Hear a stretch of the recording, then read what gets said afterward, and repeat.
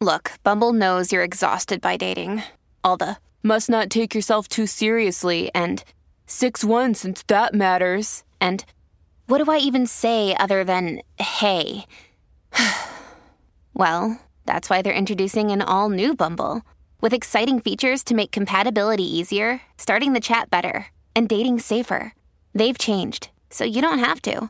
Download the new Bumble now. What are you doing right now? Perhaps you're in the supermarket. Maybe you're on a run or on the commute. But wherever you are in the world, and whatever you're doing, right now you're also listening to my voice. This is the power of podcasts. The ability to communicate with your audience in an intimate and intentional way through audio. I'm Bea Duncan, Senior Partnerships Producer at Intelligence Squared. We've been a world-leading forum for talks, debates and events for over 2 decades. And we also use our cutting-edge curation, creativity and editorial expertise to elevate your brand to new audiences with podcasting. Intrigued? To find out what we can do for your organisation, book into a free consultation with me today. Find out more by going to www.intelligencesquared.com/partnerships.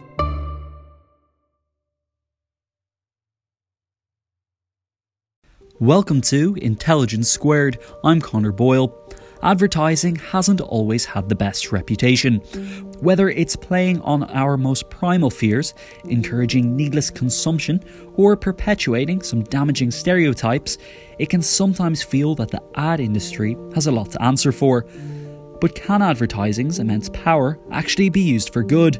In this new series produced by Intelligence Squared in partnership with Havas US, 2 Havas Chief Creative Officers, Myra Nussbaum and Dan Lucy, talk to the people who are harnessing the power of advertising to help people and the planet.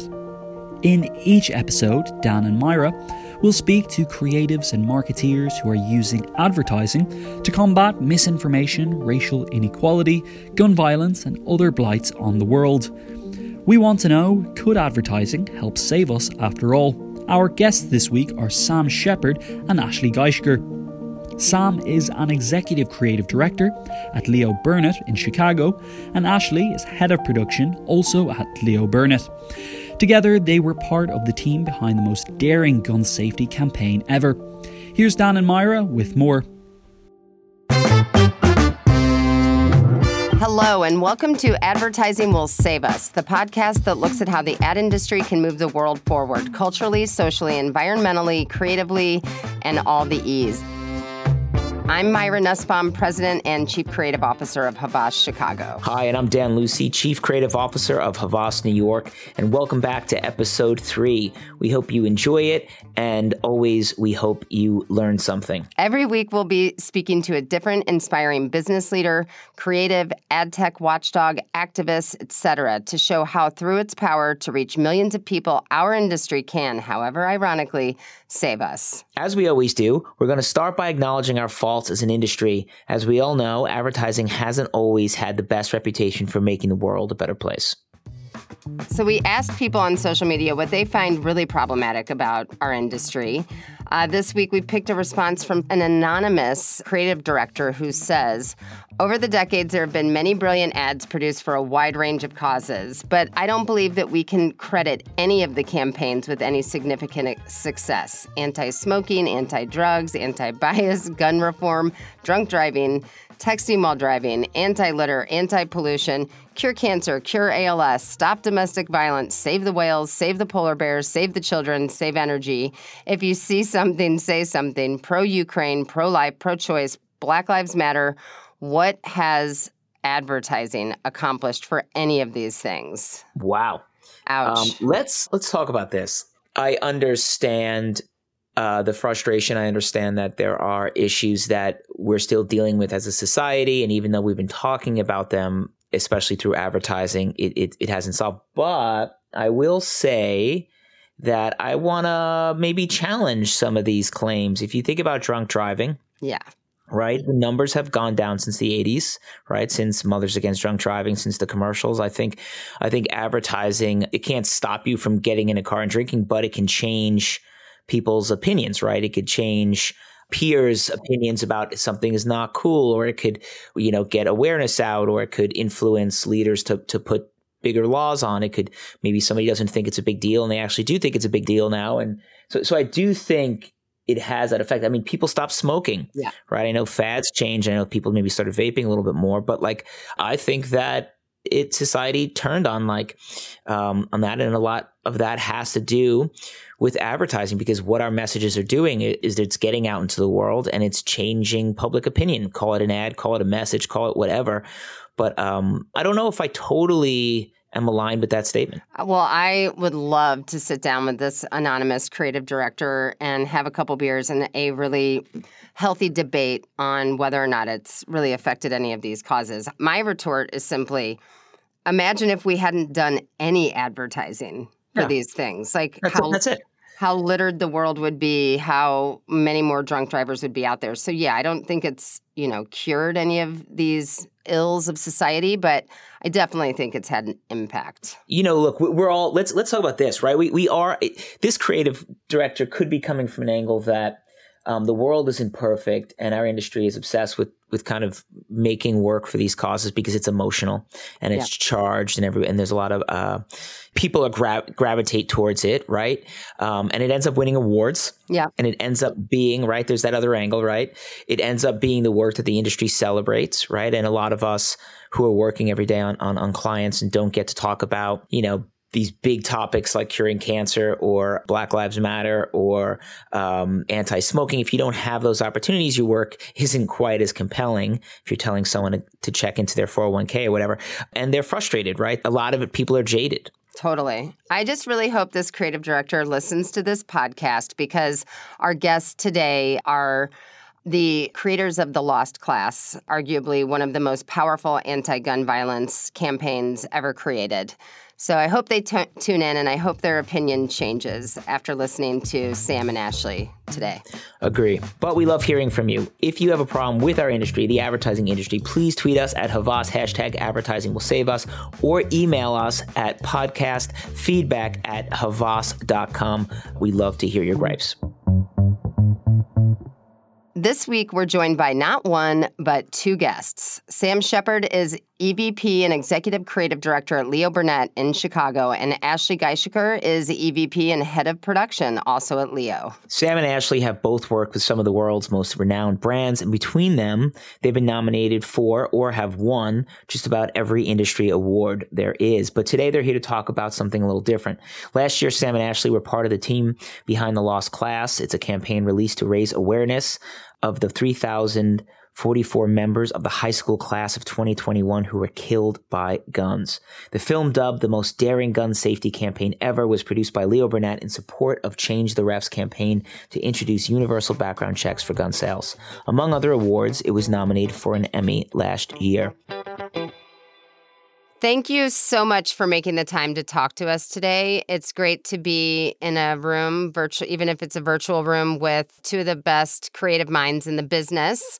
For people outside of our industry, a lot of what we do might seem really commercial, literally, and like we're just adding to the world's problems. But we're here to talk about a really special campaign today that you both worked on last year. Ashley and Sam, you can decide who goes first. Can you tell us a little bit about The Lost Class and how the idea came to be? Yeah, absolutely. It's amazing that we launched The Lost Class 1 year ago in June. And it's been a wild ride since then. But I think, The Lost Class started even a full 8 months before that. We had been developing in it. And it started with a conversation with the founder of Change the Ref, which is a guy named Manuel Oliver. And he started Change the Ref with his wife, Patricia Oliver. And they started it after they lost their son in the Parkland shooting in 2018.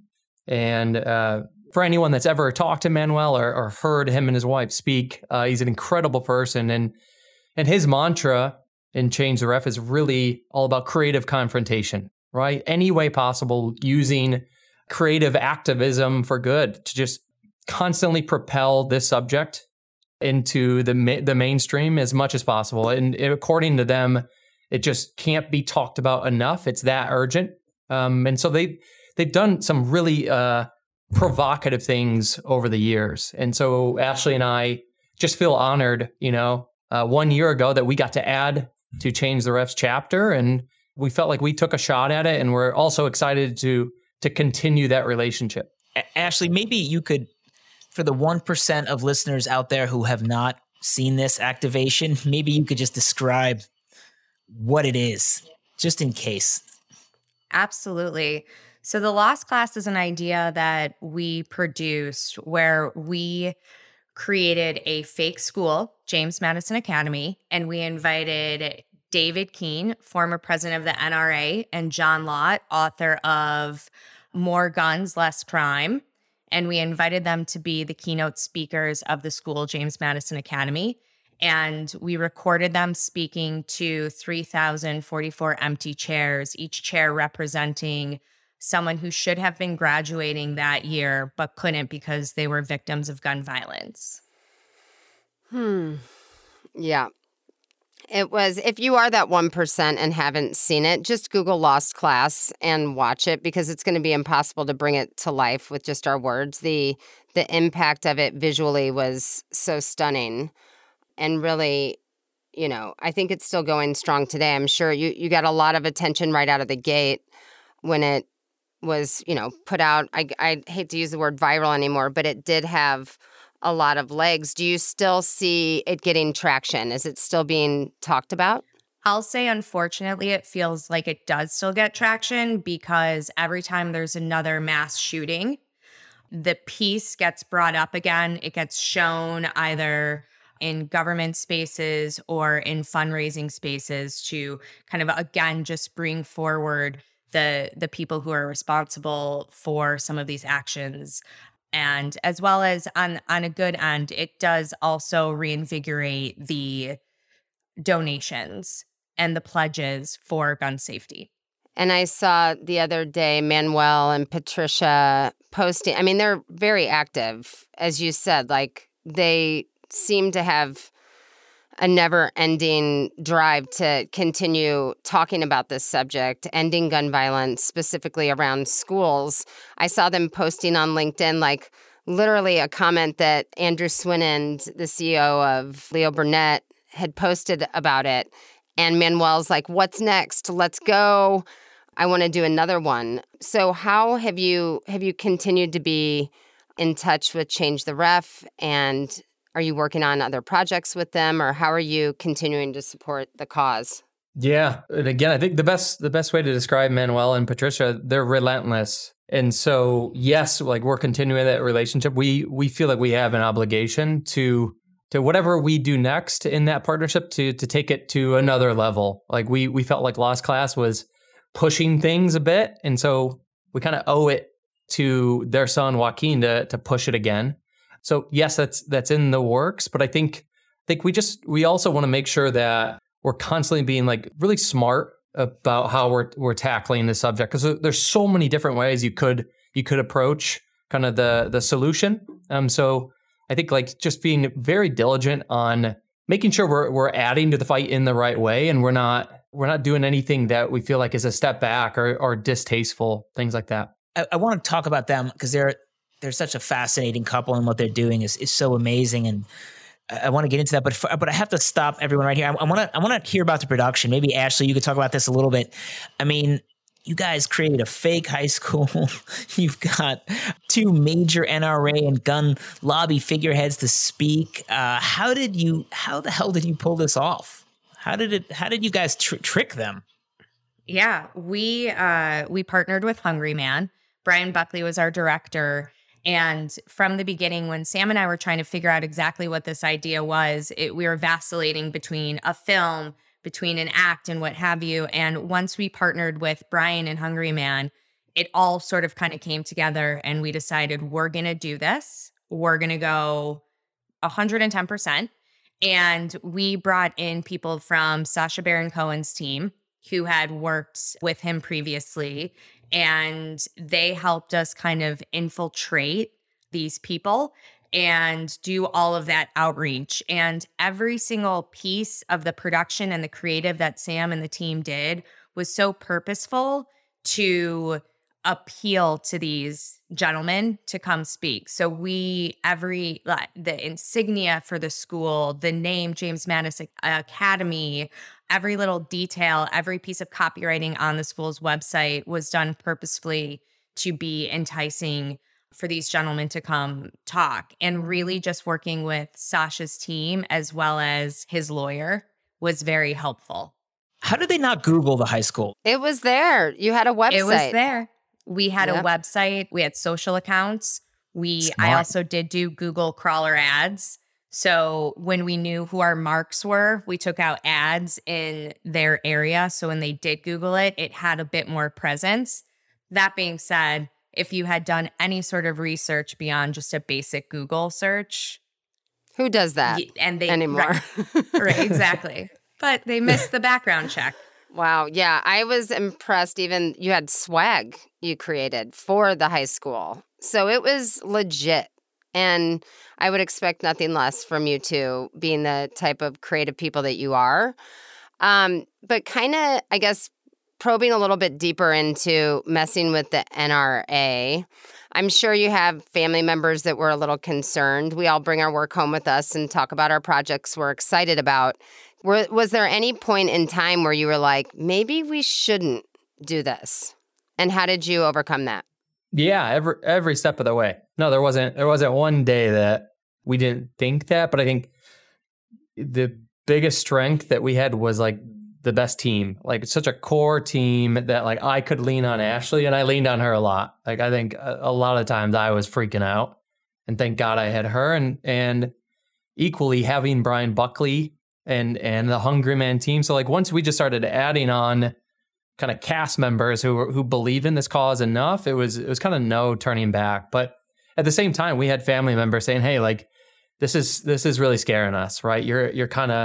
You might be pushing it too far. You're heading into kind of different territory here." And I think it also helped us to look at just past examples. We used the Truth campaign, the way they fought Big Tobacco for a while, and that I'm sure at the time that was probably scary for them, right? If you remember like the famous body bags type example, they were really going at Big Tobacco. So it also helped us to know that other examples setting that precedence. And then the final layer that was kind of the true north for us was Manuel and Patricia. I mean, we had clients, or we had partners the entire time that were willing to take it to the very end, right? You cannot scare those two. So to have your clients, you're usually like very risk averse, to having them push you every step of the way. I mean, it was an incredible experience.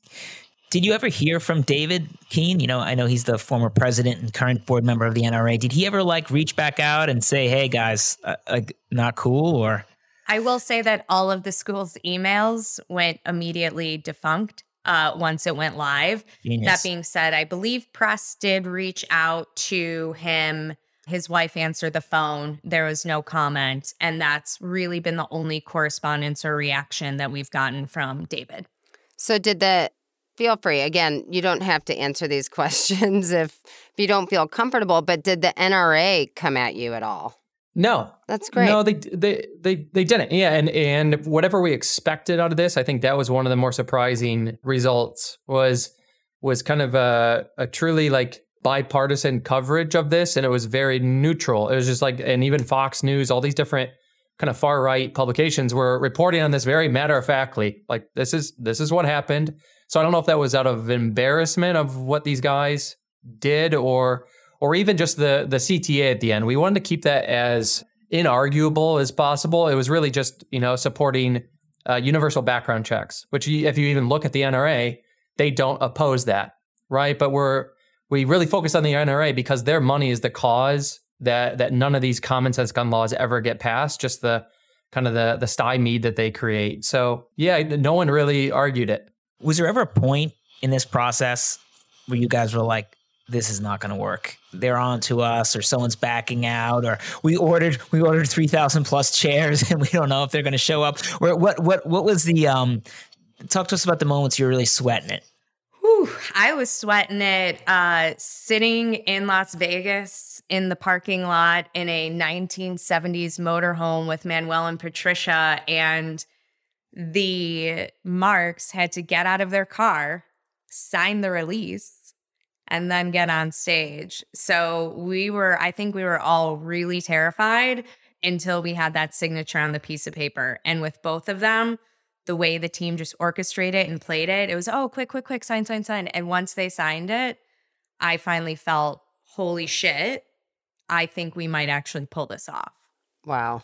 Not to mention, wasn't it like 120 degrees or something? I think I read that. Yes. So doesn't help. Physically sweating it. So sorry, and apologies if I missed this somewhere in the coverage, but the chairs, what was your excuse? Was it just a COVID thing, or you just sort of, what was he rehearsing? What was the line that he was speaking to the empty chairs? They were speaking to the empty chairs. Yeah, so like 8 months earlier, that was the one image that the creative teams had on a Google Doc presentation. And just seeing graduation chairs, which represent the future and potential, but arranged like they're a cemetery. Like, oh man, what just a powerful image. But I think our ambition was not just to create an emotional image about, gun violence. We knew we had to take it further. So I think arranging the chairs like a cemetery, spacing them literally 6 feet by 6 feet, COVID offered us a unique ability to do that without people questioning it. And at the same time, the rehearsal part of this summit was really the unlock for us. I think up until the idea of, oh, it's a rehearsal, that's how you get them to speak in front of the chairs. Up until that moment, we kept going, well, how do you convince two guys like that to do this? They would never in their right mind do that. And that's when Brian Buckley was just like, oh, it's a rehearsal. And we're like, oh shit. Okay, now if it's a rehearsal, then the task becomes, well, how do you invite them there? You have to create a school that they would want to come talk to. How do you create a school overnight? Well, we got to get our design team designing a whole identity from scratch. So everything kind of fell out of that rehearsal. You guys unlock. Cleaned up on the award show circuit. Clearly, it was probably one of the most impactful pieces done last year, but I know that wasn't the goal. Who else has reached out to you? I know you've gotten lots of congratulations within the industry, but have you had any friends, family, people from the media kind of reach out and say, it's incredible what you guys pulled off? Oh man, I mean, the response to this has been overwhelming in so many different ways, right? You have like kind of the awards part that Ashley and I never expected any of that. And that was just never our intention from the beginning. Our intention was just to kind of add our own chapter to this fight.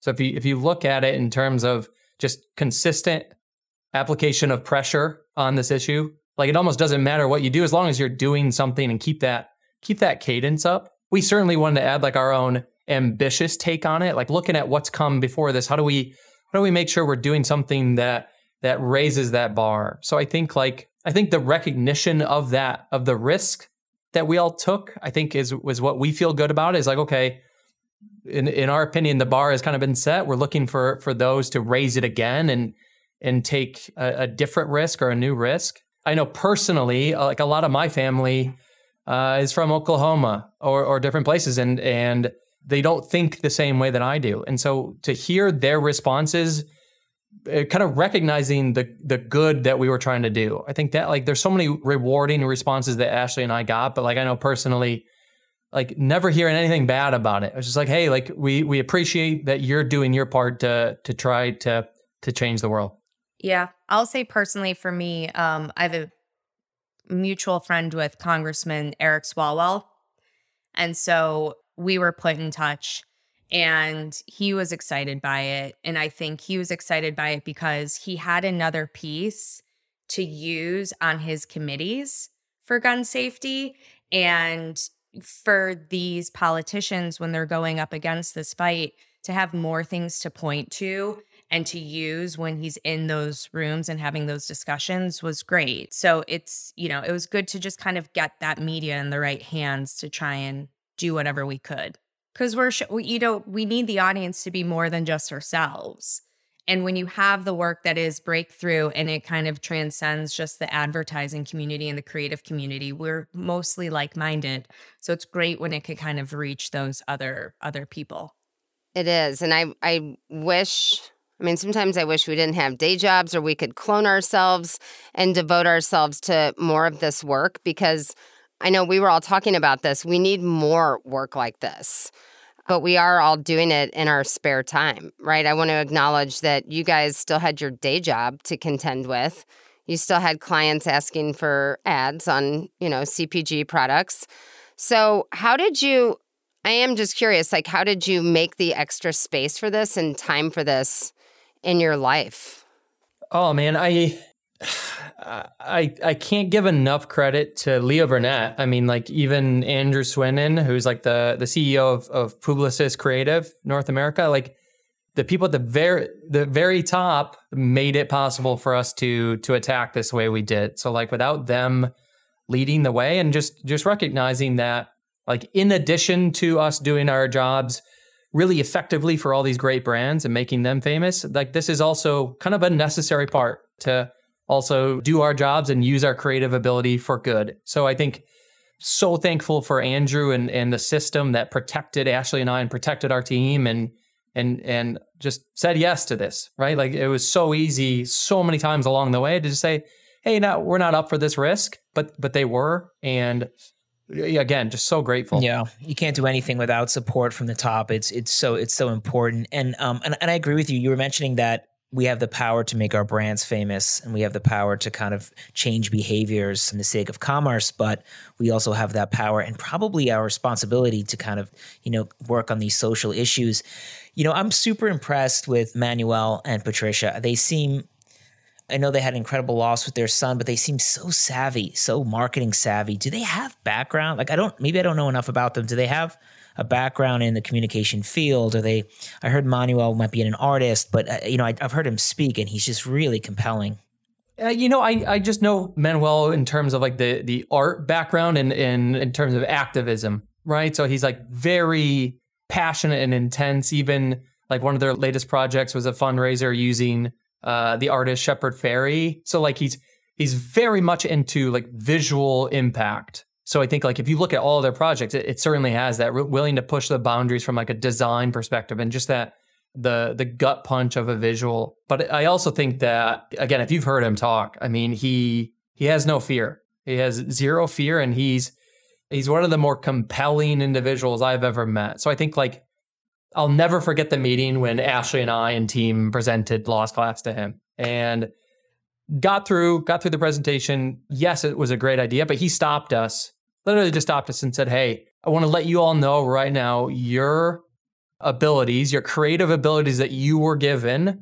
Yes, it's great that you're using them on Banks and all these other brands. He's but just want to let you know right now, you were giving those specifically for this idea right now to make it happen. And you owe that to Joaquin. So when someone stops you dead in your tracks in the middle of a presentation and says something like that, you kind of have no choice but to say, okay, we have to make this happen. So grateful for so many things, but just getting a chance to work with him has been life-changing. And I think the best part is that I feel from Ashley and I and Leo Burnett's perspective, the best thing we can do is open up that connection to all other agencies, right? If you view this fight as kind of a requirement for every agency, what are you doing? Then opening up that relationship to everyone. It's not just ours, it's anyone who wants to join, and he is so willing to see ideas and make them happen. Yeah, that's great. That's why we wanted to have you two on to talk about this, because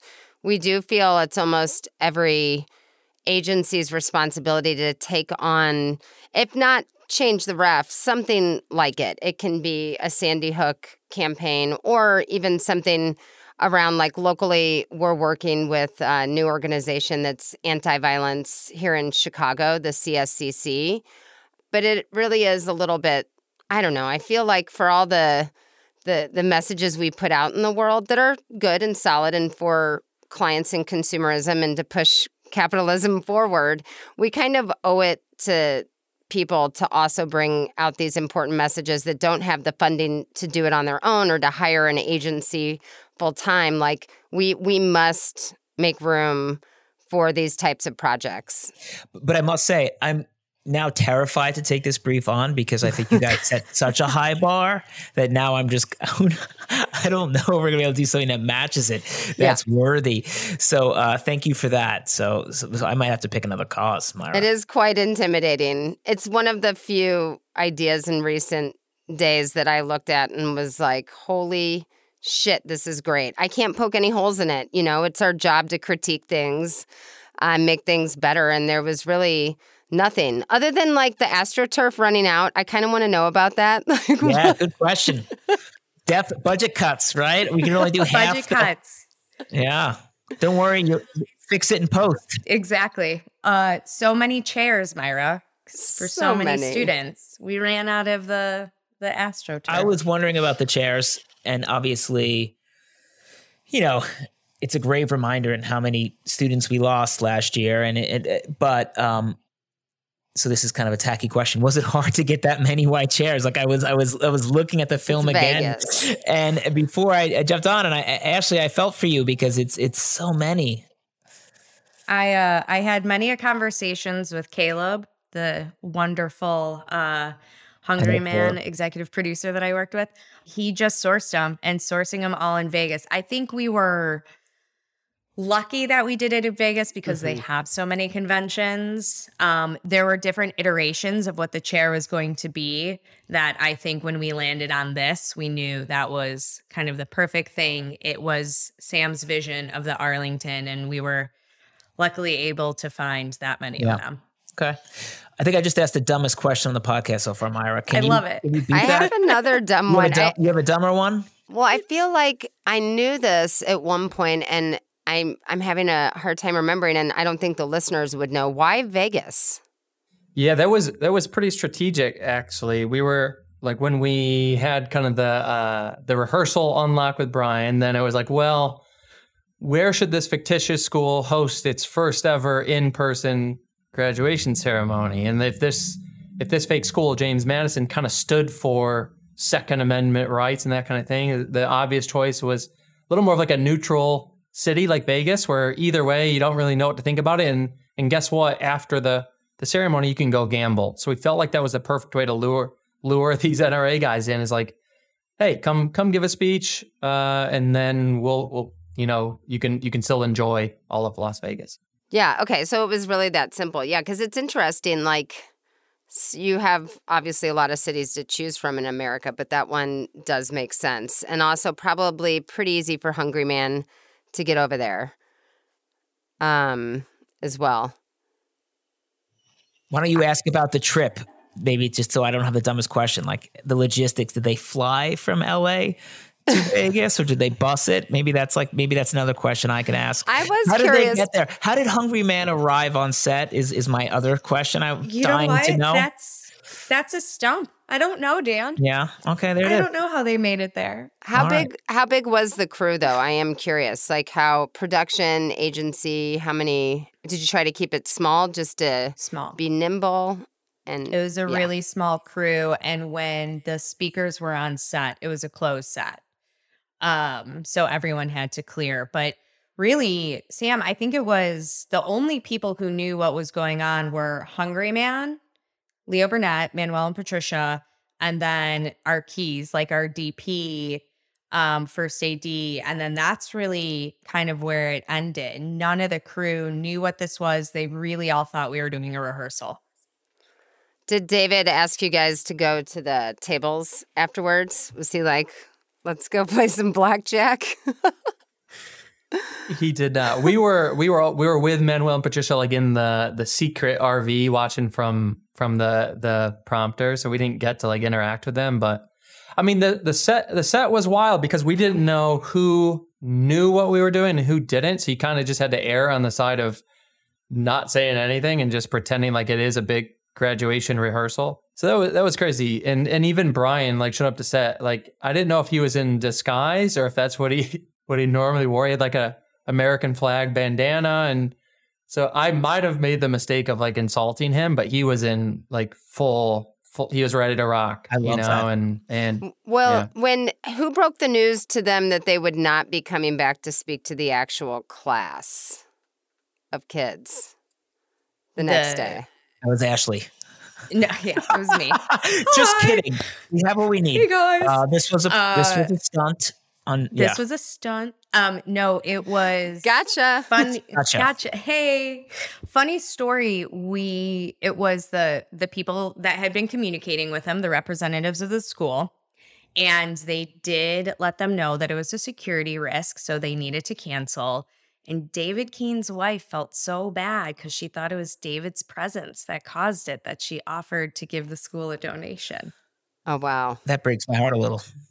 I know. Hopefully, when she found out that it was what really happened, she still offered to make a donation to change the ref. Don't think that happened, but what a gal can dream. Yes. Particularly what I'm fascinated with lately is on the NRA. I think I love how, again, the Truth Campaign they picked an enemy. Like in their mind, the awareness of big tobacco even existing was kind of where they picked their fight, and they just repeated it, right? And so keeping the pressure on in any way possible, kind of instigating or revealing, just any way to keep that pressure on one common enemy. Like we kind of see that as being the NRA for gun violence, right? And I feel like all the efforts in the past have been all over the place. And maybe effective in their own way. Some was general awareness about just look how bad gun violence is versus we had a very kind of specific take on the reason nothing changes is because the NRA's money. Without their money going to politicians, there's no incentive to block common gun laws, right? So we just feel like the more we can keep the emphasis on the NRA, and that's where when you start to dig, it's unbelievable. Even the fact that the NRA started as a gun safety organization. So at its core, it's about safe gun ownership. Somewhere along the way, they became radicalized. But just the more we can keep the pressure on kind of that singular enemy instead of just, hey, look at how bad guns are. I feel like we as a country, this being a uniquely absurd American problem, I feel like we know that. Like, you get it, but I think people are looking for, okay, but what can we do? And what is the root cause of this? Yeah. It's pretty crazy. I've done some digging since Lost Class on the NRA website, and even the fact that they call themselves America's first civil liberties union kind of surprised me. It's like, okay, I see your messaging, and I see how you've kind of radicalized is a great term, this group, because they've kind of claimed this banner of the American flag, and to attack that is anti-American. But I think where we need to stand up for ourselves as Americans is that it's also our civil liberty to feel safe in our country. And that's all we're asking for. We're not asking for total bans, at least not right now. Just as the Truth Campaign wasn't asking for a total ban, it was just asking for recognition that smoking might be unsafe, right? So yeah, I'm in total agreement, and Dan and I will help fight the fight with you. Ashley, Sam, it's been fascinating to talk to you guys today. Really appreciate you spending time to take us through this incredible idea. It's really clear that Manuel and Patricia are big believers in the power of advertising and its ability to save us. Sounds like you guys are too. We always ask our guests, do you believe advertising will save us? What do you guys say? Yes. Yes, absolutely. Okay, well, that was an overwhelmingly positive response from Sam and Ashley. They do believe advertising will save us. I tend to agree with him. And you know what? I'm so glad, because I think that campaigns like the Lost Class are the perfect example of the way our industry can harness its power for good. Dan, what do you think? Yeah, I agree with you. I'm a big fan of them. I'm a big fan of the Lost Class. I'm a big fan of the Change the Ref as an organization, and I do think that organization believes advertising will save us, and then we have to do something about it. Yeah. So look, Is it going to solve? Is it going to change someone's mind who is really pro guns just by watching this film? Maybe, maybe not. But I do think it's a conversation we have to keep having. I think it's something that has to stay top of mind. I think it's something that we can't forget about and just agree to disagree as a society. We have to come to some sort of solution because 3,044 kids who died in 2021 from guns is a crazy number, and we can't be okay with that as a society. Yeah, and it's using creativity to address that problem, I think, has the ability to maybe open more minds. I personally think we need like 10 more lost classes a year or, ideas around big creative, mind-blowing ideas like that. There need to be more of them. Yeah, I agree. We have to keep this top of mind like we were talking about. So I'm with you on we need more of these. Okay, so we have one more segment for everyone before we wrap it up. We call it The Kids Are All Right. And this is where each week we bring on someone who's brand new to the industry and hear how they plan to change it for the better. This week, we're playing you out with Wei Ting, Junior Art Director from the Chicago office. My name is Wei Ting. So I'm international student. I'm from Taiwan. And for me, I want to include more diverse voices and perspectives into the advertising world so that people can know more like diverse voice. And I think that's my goal, and that's what I want to see in future advertising.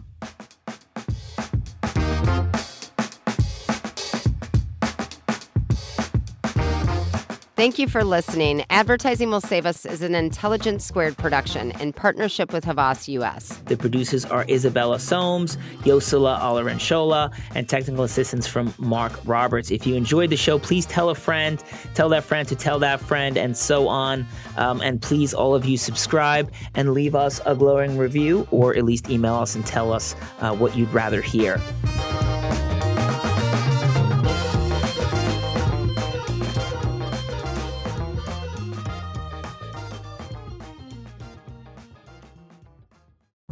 What are you doing right now?